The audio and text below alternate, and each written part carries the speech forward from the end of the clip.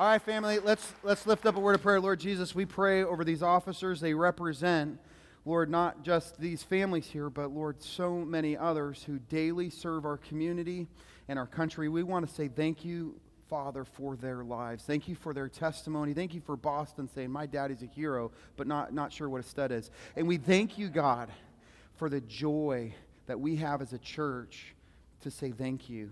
Lord, through some pancake purchases and some T-shirts, I pray abundant blessings over the Rowlett Police Department Association. I pray that, God, you'd raise up plenty of funds. Bless these officers. Bless this community. We love you, Jesus, and we love these servants. In your name we pray.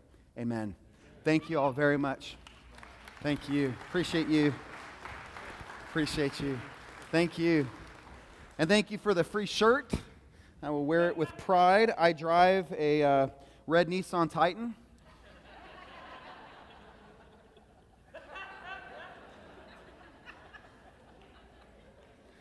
Always the speed limit. Unless I'm in a hurry to get somewhere to pray. Just kidding. All right, well, this morning, let's open our Bibles. Everybody say, Word. We are in Acts chapter 8 in our journey through the book of Acts. Before we actually get into the text of this morning, I'm going to give you three kind of principles or things to look into, clue in on, three phrases that will kind of set the skeleton of the message this morning. First, the fine print. Okay, so if you're taking notes, you're putting in your Pilot or writing it, or however you record this, maybe you're just filing away in your brain, but think of this, the fine print, and then the persecutor, and then the persecuted. So the fine print, the persecutor, and the persecuted. That's the framework of this morning's message. Well, first, the fine print. Always read the fine print. Is an important lesson. That was my lesson years ago, going to a car dealership to purchase a brand new vehicle. I was excited. I'd seen this ad. I was like, there's no way that car's that price. And I drove up, and they had a valet for my car. Little did I know they were taking it off to then go see what they could value it at. And I walked in, and I found the first salesman I could find. I said, I want to test drive this particular car. I'm excited. I'm ready to buy. And the guy goes, did you read the fine print? I was like, what does that have to do with me buying your car? I saw the ad. You mean that tiny little lettering at the bottom? There's no way I read that. And he goes, well, here, we've gone ahead and printed that fine print in bold print for you so you can read it. And then I very quickly realized that particular car was not only way out of my price range, it was not what I was willing to pay. It cost too much. The cost of buying that car exceeded my willingness to buy it. And then I quickly made my way out of the dealership, got my car back, and drove off on my jalopy. Well, that was my experience at a car dealership, but I think that's an experience that some of us might face here in the church. You see, there are times when we enter into the faith that we place our faith in Christ, and it's to a sales pitch, the advertised price of following Christ. It seems pretty small. In fact, we often hear these things like, come to God, have all your sins forgiven through faith in Christ, which is accurate, but then it's like live a life of blessing filled with the Holy Spirit, and the church spends an inordinate amount of resource advertising a Christian life that ultimately keeps people comfortable and hopefully coming back. But then we're confronted with the true cost of following Christ when we read the scripture, especially as we're going through the book of Acts. We're seeing people who are willing to pay a huge price. They're willing to pay a substantial price. There's a cost. And just like we saw last week, a guy was willing to be dragged outside of the city and stoned to death for Christ.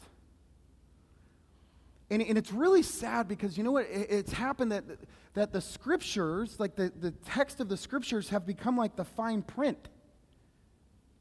We do nobody a service by short selling or advertising the Christian life at a lesser cost than Jesus spoke of.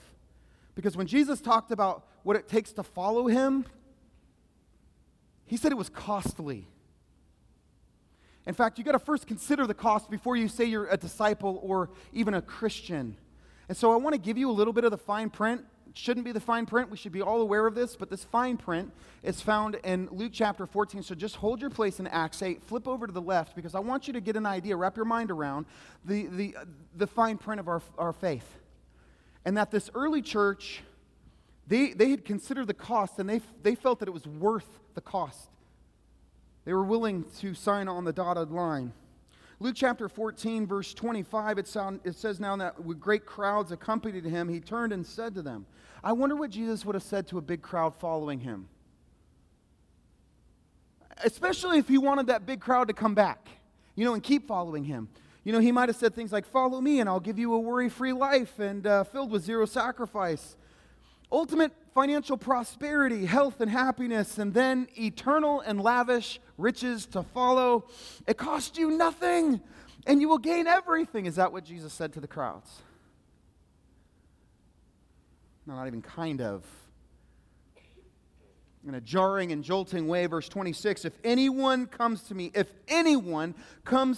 and does not hate his own father and mother and wife and children and brothers and sisters, yes, and even his own life, he cannot be my disciple. Those are shocking words. They were intended to be shocking. We know that Jesus was not telling us to go around hating people. Especially our spouses and our children and our neighbors. We're called to love, but what is Jesus saying here? He's saying we must love him most. We must love him above everything else. We must love him more than father or mother, wife or children, or even our very life. A way to kind of boil this down, it is a progressive work of total devotion. A progressive work of total devotion and loyalty to Christ above all. It's a willingness to follow in his footsteps of total obedience. That is why in verse 27, Jesus said this, whoever does not bear his own cross and come after me cannot be my disciple.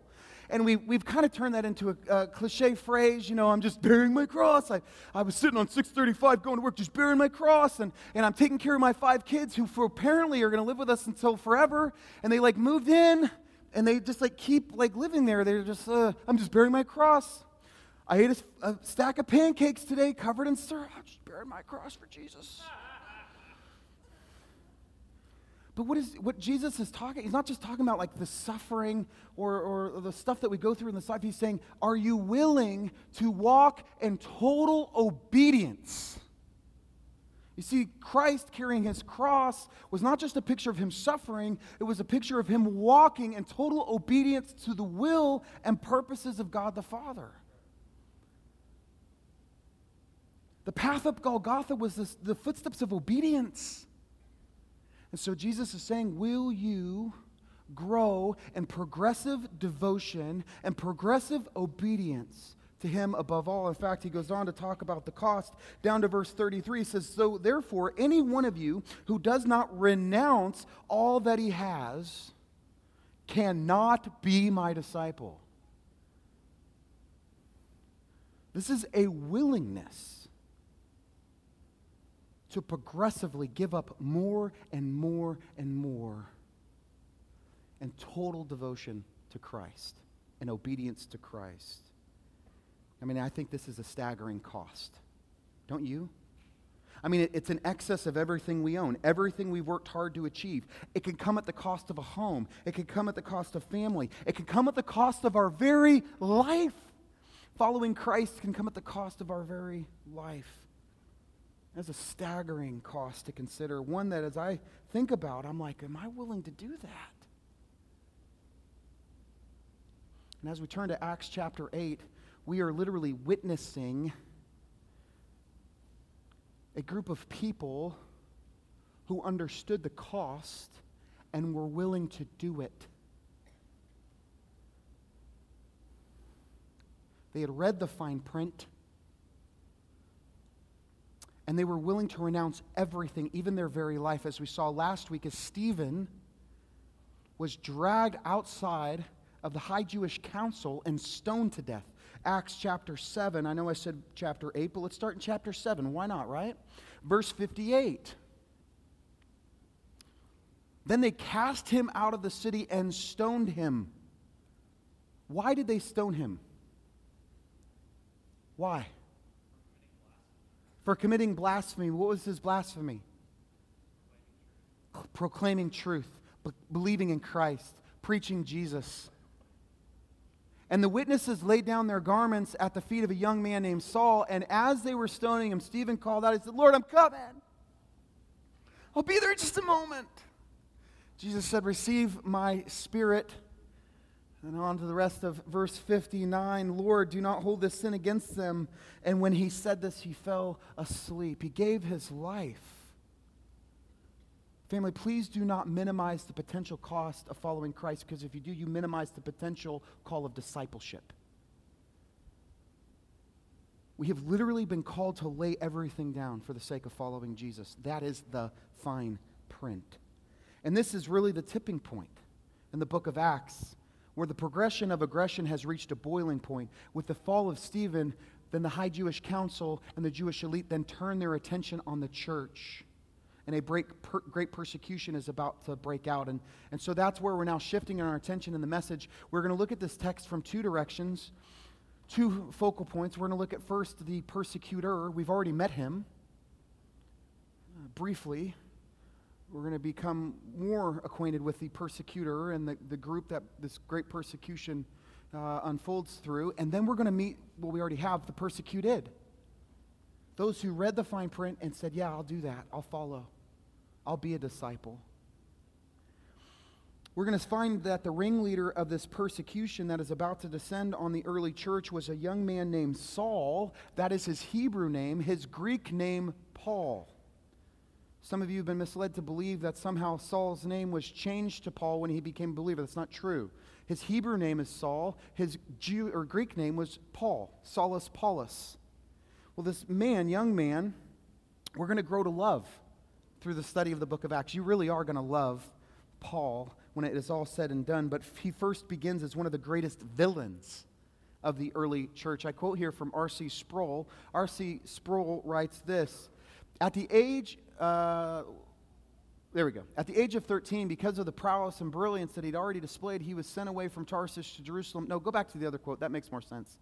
It's kind of out of order. There we go. We meet the early church's public enemy number one. We meet a man filled with hostility and hatred towards Christ and Christ's church, a man whose consuming passion, can you imagine? Consuming passion was to literally eradicate Christianity from the face of the earth. A very gifted, well-trained Jewish theologian. Saul had grown up in the city of Tarsus, where he was born. He was a Roman citizen who, at roughly the age of 13, was sent away from Tarsus from his family, moved to Jerusalem, and studied under the rabbi of rabbis, Gamaliel. Gamaliel, who we met a few chapters ago, who offered some real sound, wise counsel as it related to Peter and John before the Sanhedrin. That is the Gamaliel that Paul studied under. Next quote from R.C. Sproul.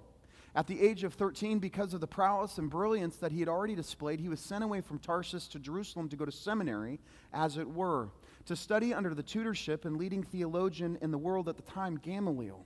Saul studied under Gamaliel for 7 years and received the equivalent of two PhDs in theology. It has been said by the age of 21, Saul of Tarsus was the most educated Jew in Palestine.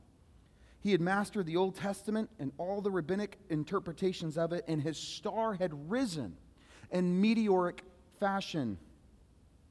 This is the persecutor, the original persecutor of the early church. And we see him at the unjust murdering of Stephen, that literally the witnesses laid their coats down at the feet of this young man named Saul so that they could freely throw stones at Stephen. And just so we don't get the idea that maybe Saul was like a passive observer, he was like in the wrong place at the wrong time, look at the very first sentence of Acts chapter 8. The text says, and Saul approved of his execution.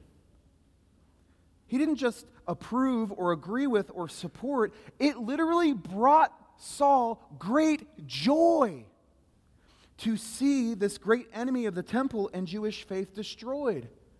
You see, Saul at the time did not believe that Jesus was the Messiah. He believed that he was a deceiver.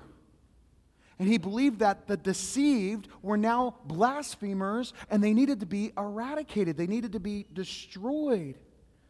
Stoning of Stephen was just the very beginning. And this tells me something. You know what? There are times in our life where we can feel so right about something That we literally feel justified when another person suffers, and even bringing suffering on others by our own actions, thinking we're doing the work of God, and then looking back, we realize just how terribly wrong we were. I've heard stories of aging people remembering their youthful and zealous racism of decades gone by, the pain that others suffered because of their hatred, and the joy that it brought them at the time. Then, with deep and painful remorse, they recognized later how sinfully sick they were, how absolutely wickedly wrong. There would be a day, when Saul would realize how absolutely wrong he was, how sin-sick and evil. Later, in fact, Saul would refer to himself as the chief of all sinners. And in his aged estimation at that point, that was not an exaggeration. But that's not where Saul is at this moment. No, at this moment, only thing found in Saul was an intense hatred for the church and Christ, the people of the way, and that intense hatred thrust him to the forefront of this great persecution that we read about. The end of verse 1, it says this, "And there arose that day a great persecution against the church in Jerusalem, and they were all scattered." I mean, it's the picture of literally somebody taking seed and just scattering it throughout all the regions of Judea and Samaria, except for the apostles. There was apparently some level of protection afforded to the apostles that was not afforded to some of the other disciples. Some have argued that it was really just the Hellenists, the Greek believers, that were thrust out of the city. But what we see here is this great persecution that unfolds. I find it interesting that Jesus in Acts 1 told the disciples that, hey, you're going to be my witnesses in Jerusalem, Judea, Samaria, to the outermost parts. But you will notice in that text that Jesus does not tell his disciples that the vehicle he's going to use to get them out to spread the gospel was not only the dunamai, the power of the Holy Spirit, but would also be the power of persecution. Just so we have a better understanding of what persecution is, I've got a working definition. Here is what persecution is. It's the systematic harassment and oppression of a group of people due to their beliefs.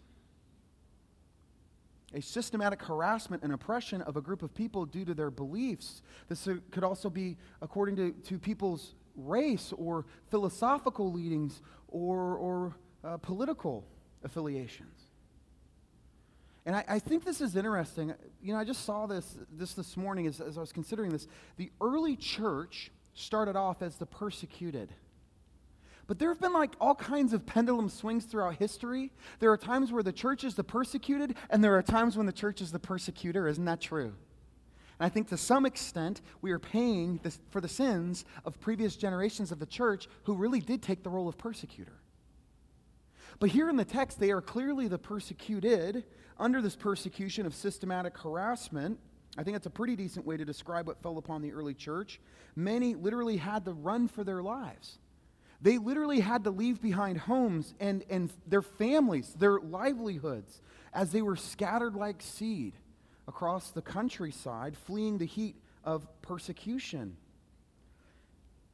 There continued to be a church in Jerusalem, but it wasn't like it was. And so in verse 2, not only is there this great persecution, but there's also this great lamentation in the city. Verse 2, it says, "Devout men buried Stephen and made great lamentation over him." They literally gathered up the broken body of Stephen, carried him in their arms, cleansed his body, prepared him for burial, and put him into a place of burial, and then wailed. Great lamentation in the city of Jerusalem. Family, it's important for us to recognize that a part of the Christian life is going to be sorrow. Now, this is not our favorite topic of discussion, but very clear to the text. There are going to be times and seasons of great and terrible loss. And there are times where we will suffer unjustly.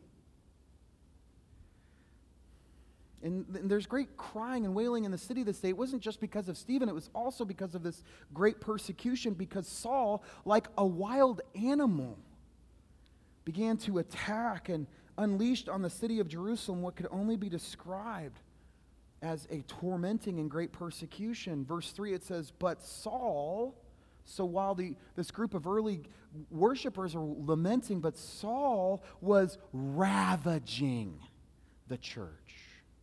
It's a very unique word, ravaging. It's called the hapax legomena. It's found one time in the Greek New Testament. It's a rare word. That's what I'm trying to get at. That particular word found in other writings was used to refer to places where wild animals would tear and devour prey, or where a wild hog would break into an orchard or a vineyard and root it up. Some of you have experienced the problems of wild hogs in fields. That's a great picture of what Saul was doing. He was rooting up, he was devouring, he was tearing apart. And just as the gospel spread house to house, Saul went house to house. It says in the text, he entered house after house, he dragged off men and women and committed them to prison. I want you to wrap your mind around what's happening. People are literally being dragged from their homes.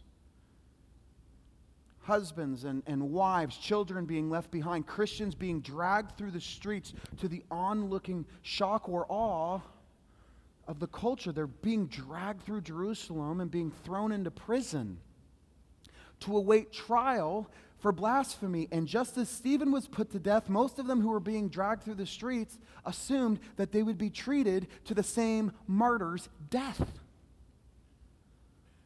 All for what? What were they being persecuted for? For the exact same thing we're doing right now. For believing in Jesus. For gathering together as a church. Later, Paul would speak about and even write about this chapter in his life. Again, there's those times where we've done some things in our past where we felt so justified in the moment, oh, we were right. And then we come to find out later, oh no, we were wrong. There's a time in Paul's future where he's going to be brought up on trial. He's going to be arrested. In fact, those who arrest him want to put him to death. And so Paul, later in his life, stands before a group of Jewish religious people who are wanting to put him to death. And he is afforded the opportunity to speak to them. And he goes, hey guys, check this out. I was just like you. Just briefly, look over in Acts chapter 22. These are the words of the persecutor later in life. Words of the persecutor later in life. He said to this big crowd, he says, I am a Jew born in Tarsus of Cilicia, but brought up in this city, educated at the feet of Gamaliel. He's like, I'm a religious pedigree, guys. According to the strict manner of the law of our fathers, being zealous for God, as all of you are this day. He's telling this group of folks that believe they're doing God's work. He's like, look, I was zealous like you. I persecuted this way to the death, binding and delivering to prison both men and women. It's like I was doing the same thing you guys are doing. I was wrong. Another passage of Scripture in chapter 26, he's speaking to Roman officials. Chapter 26, verses 9 through 11. He goes, I was convinced that I ought to do many things in opposing the name of Jesus of Nazareth, and I did it. I did so in Jerusalem. I not only locked up many of the saints in prison, oh, he calls them saints now, after receiving authority from the chief priests, but when they were put to death, I cast my vote against them. I was there cheering it on, yeah, put him to death. I punished them often in the synagogues and tried to make them blaspheme. Like he would literally go into the synagogue, and he would find Christian believers in the synagogue. He would grab them, drag them to the center of the synagogue in front of all the people, and literally beat them into submission until they would blaspheme the name of Jesus. He's like, that's what I did. And in rage and in fury against them, I persecuted even them to the foreign cities. And he wouldn't stop until Jesus knocked him off a donkey onto his rear end.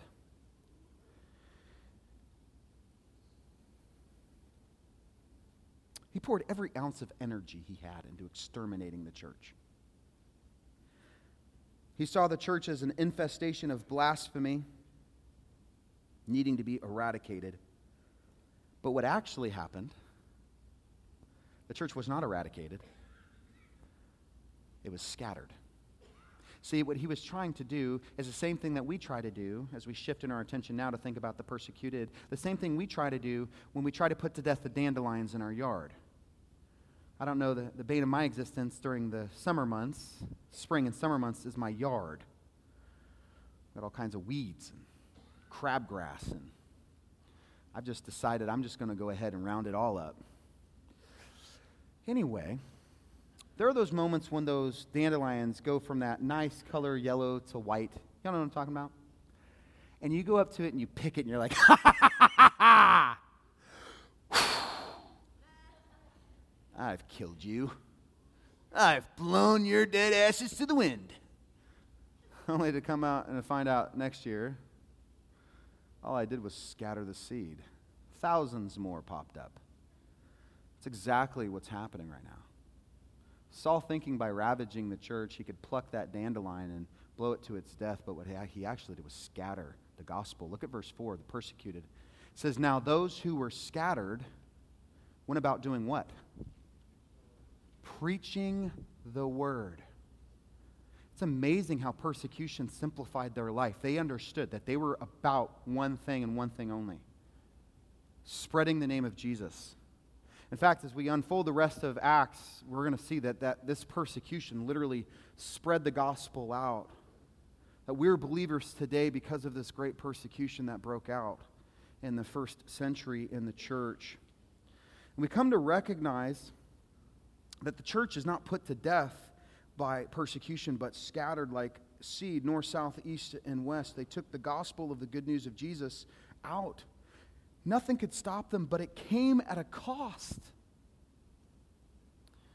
Those that we are reading about this morning, those who are simply described as the scattered, they were being put to death.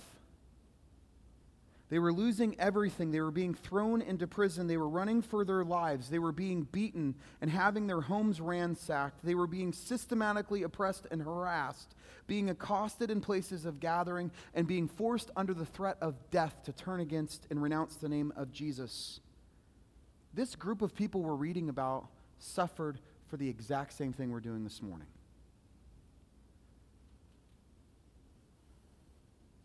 Let that sink in for a moment. Did you know there are places right now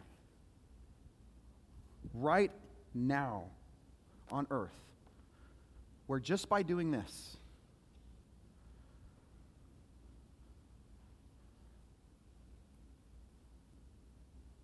potentially through those doors could come people who could drag us to prison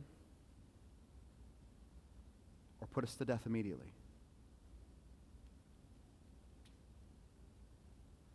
Staggering cost.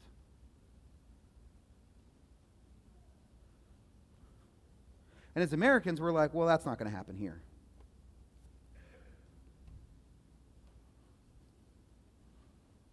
So I guess we don't really have to consider this passage. Or the fine print that Jesus talked about, or a cross, or any suffering. We can just hopscotch over that, right? Because that's not a part of our experience. That's certainly not going to be part of our future. That's one approach. As we unfold the rest of this chapter on into the rest of the book, we're going to come to recognize that the most important thing through it all was not the protection and safety of the individual believer, but it was that the gospel spread. That was the most important thing. We will see scattered seed, one seedling by the name of Philip, who was just like Stephen, a table server, who was scattered, and he ends up in a city of Samaria, and he begins to preach, as we'll see next week. And powerfully, might I add. Thousands reached with the gospel. Through the persecution, the gospel went out, and we're going to have to continually encounter those who so believed in Jesus, those who were so willing to pay the cost, that maybe we ourselves will be challenged to consider, are we willing to follow Christ and truly be his disciples, even though progressively more and more of our life we will have to renounce? Something to consider. So let's talk about applications. How do we apply such a passage? First, the fine print. We've looked at that. We need to recognize that the Christian life is costly. We need to consider that cost, not just because of passages like this, but because Jesus told us that if we want to be disciples, he demands total devotion, like progressively more and more, which is hard. Because a close friend of mine this week, he looked at me and he goes, "You know what, Chris? You're a Jacob." I was like, I got a feeling it's not a compliment. He goes, "You wrestle with God. You're a God wrestler." I was like, it's kind of another way of saying I'm stubborn. And I am. I wrestle with God, like laying my whole life down, man. I've just like, the whole idea of not being in control, and it is so difficult for me, but I'm like praying more, like, Lord, teach me more and more to be completely devoted to you. Like more and more of my life, more and more of my heart, my mind, everything, like, may you be the most important thing in my life. Because what happens when we finally reach a place of total surrender, you want to know what happens? We discover we're not putting ourselves under the heavy hand of a tyrant or the cruel hand of an oppressor. The more and more we submit in total devotion and loyalty to Christ, the more and more we submit ourselves under the gracious yoke of our good shepherd. And so my prayer, and I hope your prayer this week is, please, Jesus, grow my devotion to you this week. Please grow my devotion. Secondly, waging wars. Interestingly enough, I see in this passage this persecutor, a very educated, passionate, zealous, religious man who was also horribly wrong. Saul used everything at his disposal to eradicate, to destroy, and persecute the church, and later in life he deeply regretted the harm he caused others. But at the time he felt so stinking justified. It's amazing to me how we can feel so justified when what we are doing is absolutely wrong, only to later find out, oh man. There's times where we're like, I'm fighting God's battles. Isn't that interesting? All of a sudden, you and God are like fighting the same battles. God and I together. And later on we discover, it wasn't God at all. There are a lot of wars being fought in our culture today, family. Please listen up. There's a lot of wars being fought in our culture. And they're war of words, and sometimes war of fists, and sometimes war of bullets. Philosophical, political, religious, racially driven. There's lots of lines being drawn. Lots of people taking a stand. We've got football players and presidents, Facebook bashers and Twitter rampagers, husbands and wives, neighbors, fellow church attenders. We're just like waging war. And we're so justified. Something happens, we're like, I'm going to go voice my opinion on Facebook. I'm glad they upped the number 280 digits. I'm going to tell it, on Twitter. Should bump it up to 480, 460. I need 1,000 words. Did you know that some of the wars that you're fighting today, on a personal level, may later be the substance of your greatest regret? Did you know that the wars that you may be fighting today, the stands that you're taking, may actually be the substance of your greatest regrets later in life? Family, please listen to this. Be instigators of peace. Instigate peace. And if we're going to take a stand for anything, let's take a stand to be a servant, to love and share Jesus. You know what, today I'm going to take a stand. Hand me that broom.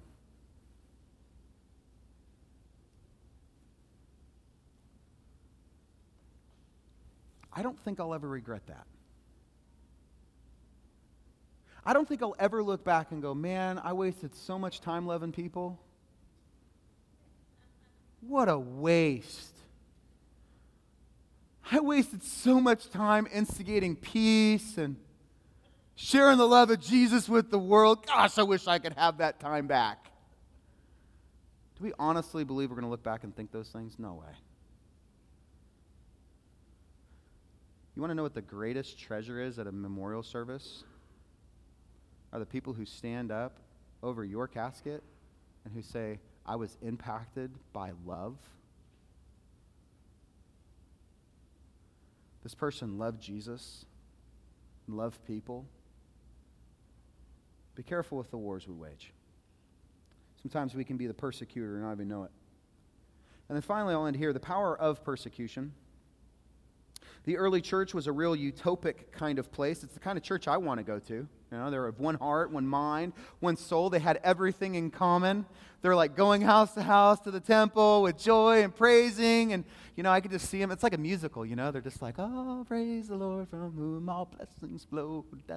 And they're just jamming. And I can imagine if the apostles stood up in one of those beautiful utopic scenes. And, hey, guys, I know we're all enjoying. Yeah, it's cozy in here. We're going to go ahead. We're going to have to scatter you now. And we're going to have to send out a few thousand of you, north, south, east, and west. You're going to have to just leave everything here and then just go out because we've been told to take the gospel of Jerusalem, Judea, Samaria, to the outermost parts of the earth. Can you imagine what people would have responded with? I'm not going. I like it here. You see, we think that comfort is going to bring about the greatest change, but often it's not comfort, it's discomfort, and sometimes even downright difficult stuff. If things had remained peaceful and comfortable, the gospel never would have spread. The Gentiles never would have been reached. We wouldn't be believers today. God used that vehicle of persecution to get the gospel out. It cleared away the unnecessary and allowed for great clarity of purpose. And it takes a lot to get us moving the direction God wants us to move. And sometimes He allows difficult situation and persecution in our lives and in the lives of our community to scatter us so the gospel goes out. And when Christ is above everything, that should be our primary concern. Not our circumstantial comfort, but Lord Jesus, please reach this generation with your message. Amen? All right, let's pray together. Lord, thank you for your scriptures and for our time together, our study. It has been edifying, it has been encouraging, it has been challenging. All of the things that we should expect when we open your word. I pray that more this week we'd be willing to bend our knees, just like your scriptures record, that every knee will bow, every tongue will confess that you are Lord to the glory of your Father. Lord, I pray that is not some future event, but I pray that you who began this good work in us continues it so that more and more we bend our knee to you, humbling ourselves before you in total progressive devotion and loyalty. Jesus, may your will and purposes be more important to us than anything else on earth. I pray that we would be filled with a radical love.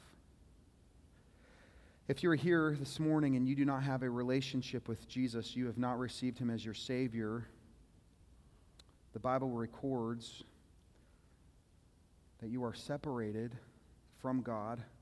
No amount of good work can bring you into a good standing with God. Not the true God. In fact, we're all so separated from God that God sent his Son, motivated by love, crushed him. Jesus gave his life as a sacrifice to pay for the world's sins, that all who believe in him, all who receive him, will be saved and forgiven. If you have not received Jesus as a Savior, your Savior, in the quietness of your heart, tell him, Lord Jesus, I believe. I believe that you died for me. I believe you were buried, and I believe you have raised. And just as Pastor Chris talks about, just as your word states, that those who believe in you will be saved, please, Jesus, save me.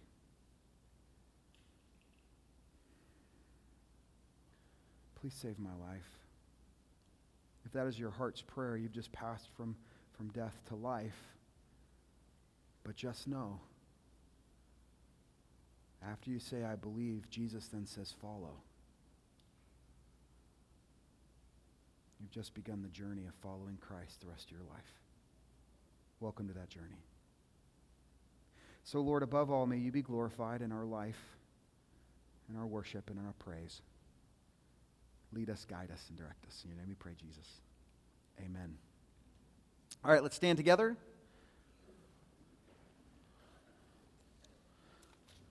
Don't worry if you haven't TiVoed it. The Cowboys are going to whoop up on the Rams. Oh, y'all didn't know that? Now go into the world in peace. Hold on to what is good. Have courage. Honor all men. Strengthen the faint-hearted. Support the weak. Help the suffering and share the gospel. Love and serve the Lord in the power of the Holy Spirit. May the grace of our Lord Jesus Christ be with you all till we meet again, same time, same place next week. And do not forget, family, you are loved. Now go tell the world, go declare to the world, go proclaim to the world that they are too. Have a wonderful week in Jesus.